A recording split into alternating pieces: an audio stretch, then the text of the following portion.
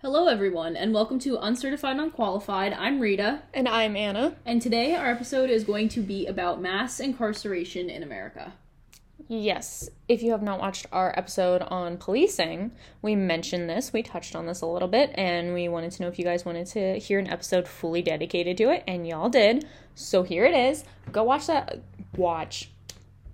We knew what you meant. I need to stop speaking.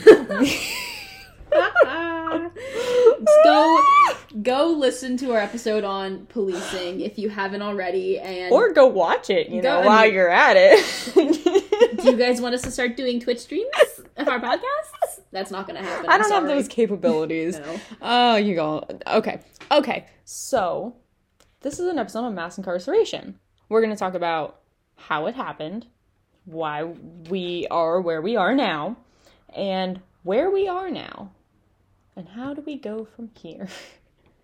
Which seems like a lot, but we're going to break it down. It's messed up. What's the song? I'm going to break it down for y'all. What's that song? Do you know the song? I know the song you're talking about, but I don't know if I can elaborate on it further. I can't. We're going to break it down for y'all. All I can think of it's time for a breakdown. Never gonna get it. Never gonna get it. That's the only thing I can think That's of. not the song I was thinking of, but I like it just as much. All right, so listen to this. Are you ready? Okay. 1 in every 36 adults is under correctional control. 36. You count 36 people, and one of them is under correctional control. That's enough to fill a room. That is a lot. And that doesn't just mean jails or prison. It also means just in the correctional system, so parole, probation, etc.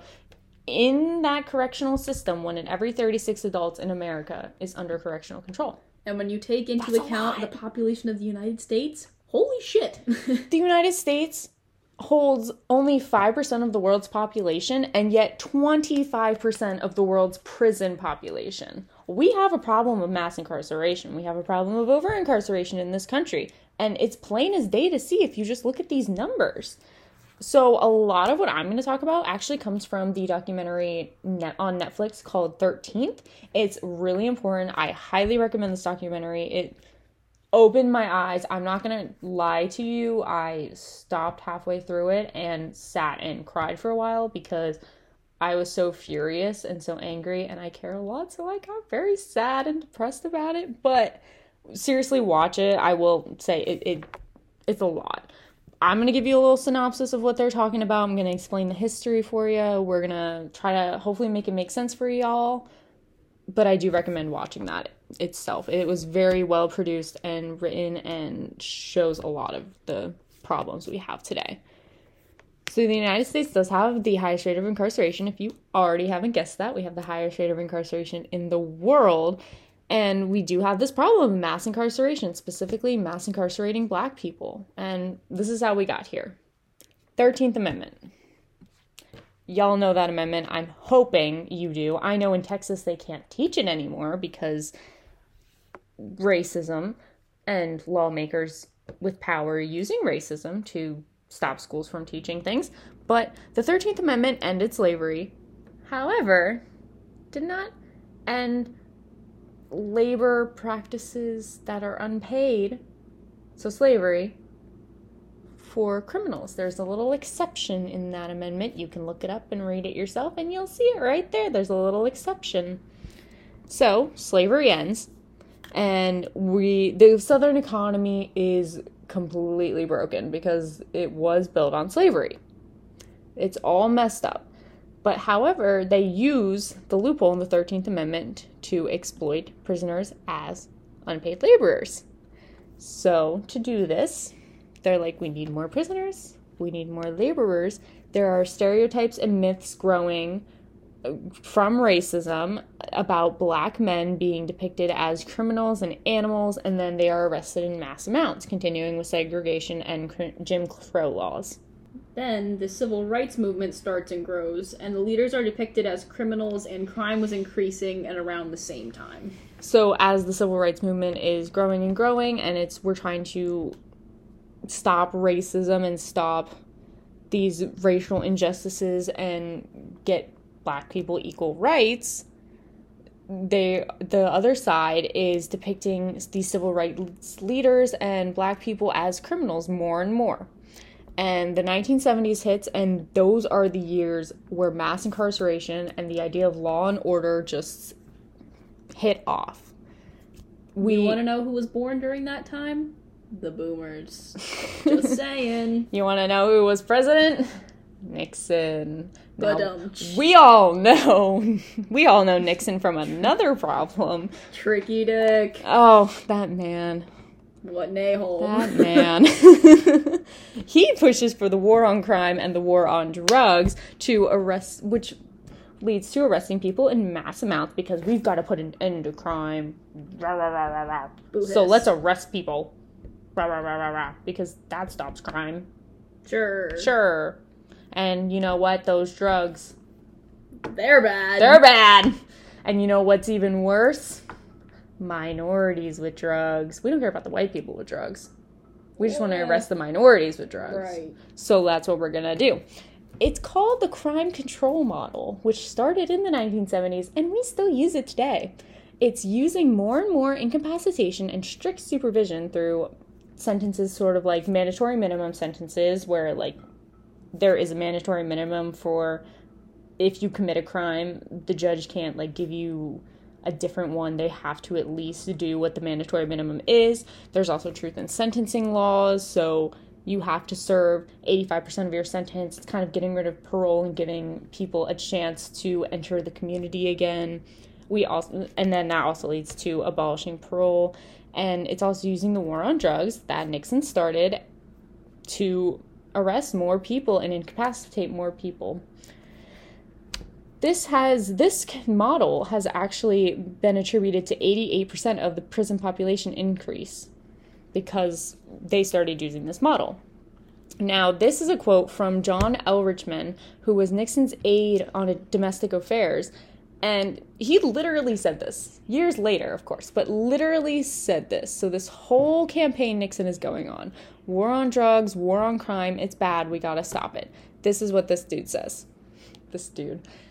This is what he said. My guy, this is what he's saying. He said, the Nixon campaign in 1968 and the Nixon White House after that had two enemies, the anti-war left and black people. You understand what I'm saying? We knew we couldn't make it illegal to be either against the war or black, but by getting the public to associate the hippies with marijuana and the blacks with heroin, and then criminalizing both heavily, we could disrupt those communities. We could arrest their leaders, raid their homes, break up their meetings, and vilify them night after night on the evening news. They knew what they were doing. They weren't secretive about it either. No, they knew exactly what they were doing. They were trying to break up these communities and arrest them in mass amounts so that they could keep and hold their power. Hence, the mass incarceration. Now, not only did this start with Nixon and continue with Nixon, it continued on with Reagan. Don't even get me started on Reagan. I got other issues with him, but he continues the war on drugs and specifically focuses on, keyword, crack cocaine, by making sentences for that possession of crack cocaine longer, which differs from regular cocaine, as that was often more expensive, and so white people would use that more, and crack cocaine was found often more with minorities and people of color because it was less expensive, so they cracked down on that even more to mass incarcerate minorities and people of color. At the same time, the media is overrepresenting black people as criminals, and there's even they come up with this word, super predators. They made black people a crime to mass incarcerate them. And it doesn't end there, of course, because why would it? Because now we've got this whole mantra of being tough on crime. So George Bush, same thing. He's not an original dude. He's just, we gotta be tough on crime, you know? There isn't much to say about George Bush. His entire mantra was, let's do the thing. Let's do the thing that we've always been doing. I don't care if it's good or bad, let's just keep doing it. Let's do the thing. So he's just like, tough on crime, let's keep doing it. And obviously it just keeps going. And so all of these Republicans are like, oh yeah, we're tough on crime. We've made it our thing now.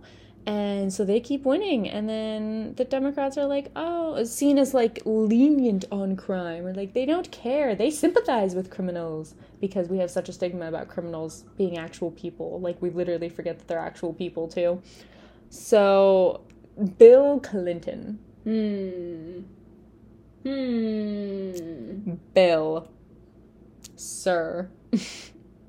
I have words for Bill Clinton. Bill Clinton goes, oh yeah, I'm gonna take on crime. I'm not lenient on crime. I'm a new Democrat and I'm tough on crime. Bill. Why? Bill. Sweetie. Bill. Honey dear. Bill. Why? Man. Anyways. The only good thing you did was balance the budget. That's about it. Bill, look what you did. Look what you did. You were like, yeah, I'm going to take on crime. I'm going to be tough on crime.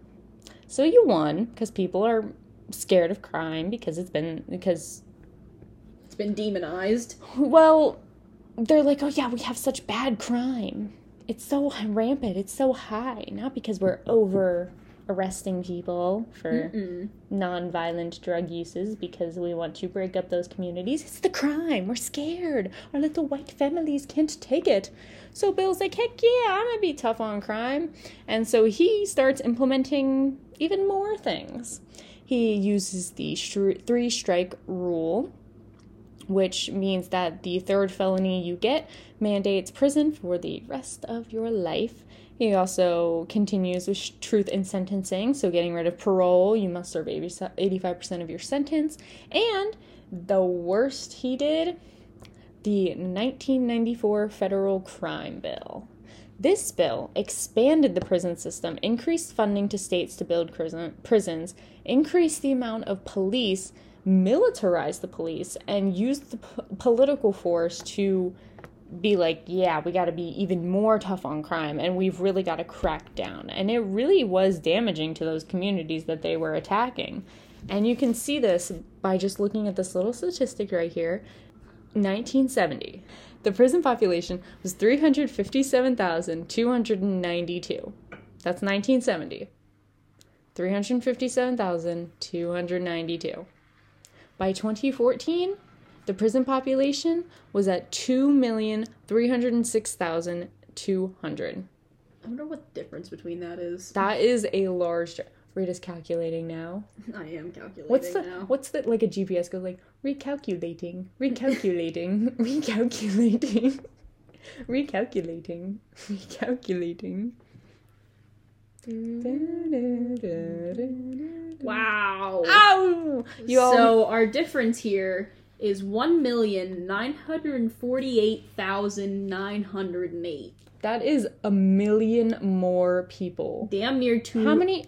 2 million. Can you calculate for us the difference between 2014 to 1970 to 2014? I certainly can. Please do that. How many years did it take for us to increase our prison population? 44. It only took 44 years to increase the prison population to over 1 million. Mm-hmm. Think about that for a minute. Think about that for a minute. And that's 2014. That's not even 2021. Mm-hmm. That is 2014. Mm-hmm. That is insane. Mm-hmm. And that brings us to present day. This is from the ACLU. This states that 1 in every 3 black boys born today are expected to go to prison in his lifetime. Same with 1 in every 6 Latino boys compared to 1 in every 17 white boys. You can see this clear difference here, as black and Latino people are a minority in this country and we are predominantly white, and yet those statistics show how much more and overrepresented minorities are in the group of people who are arrested and sentenced. Mm-hmm. The prison industrial complex is something that we are going to touch on next, along with mass incarceration, because the prison industrial complex is ridiculous. Mass incarceration has also grown because of this prison industrial complex, as private prisons are owned by businesses, and those businesses profit off of prison labor. So they need to keep their prisons full so that they can keep profiting off of this labor when they're only paying their workers like 15 cents an hour, or barely, not even paying them, sometimes as little as 3 cents an hour. Private prisons like CoreCivic and the GEO Group make billions off of prison labor. In 2015, their combined revenue was $3.5 billion, and for this, they need their prisons to be full, and hence keep incarcerating people. Right. And getting stuck in the prison system specifically affects the poor, who are often people of color. It very much overlaps between the two. There's cash bail, so even when they do get arrested, they're being held in a jail and they can't afford to get out on bail because of cash bail. And so if you are stuck in jail, it can lead to losing a job, a house, or even custody of your children. Or they can maybe get out on cash bail, but then they can't afford to go to trial and they plead guilty anyways to avoid that cost and to avoid having to deal with a mandatory minimum sentence. So they'll take a deal instead. And that problem even continues because if they plead guilty and they take that deal, they have now been incarcerated and they are a criminal, and in some states they're not allowed to vote even after they leave the prison system, and it strips them of their fundamental right to change the country. Right. And if you want to hear a little bit more on that, you can listen to our episode on voting, which is in season 1. But we have incarcerated people for nonviolent drug crimes, and there are people just waiting in jail for trials. And this has even gotten worse because of COVID and has only strained into the justice system even more. We have people just sitting in jails waiting for a trial, and they are losing everything because we are just incarcerating people for no good reason. No freaking reason. There has to be a change to be made. This country is struggling with this and hurting because of this. It costs so much to keep that up and running.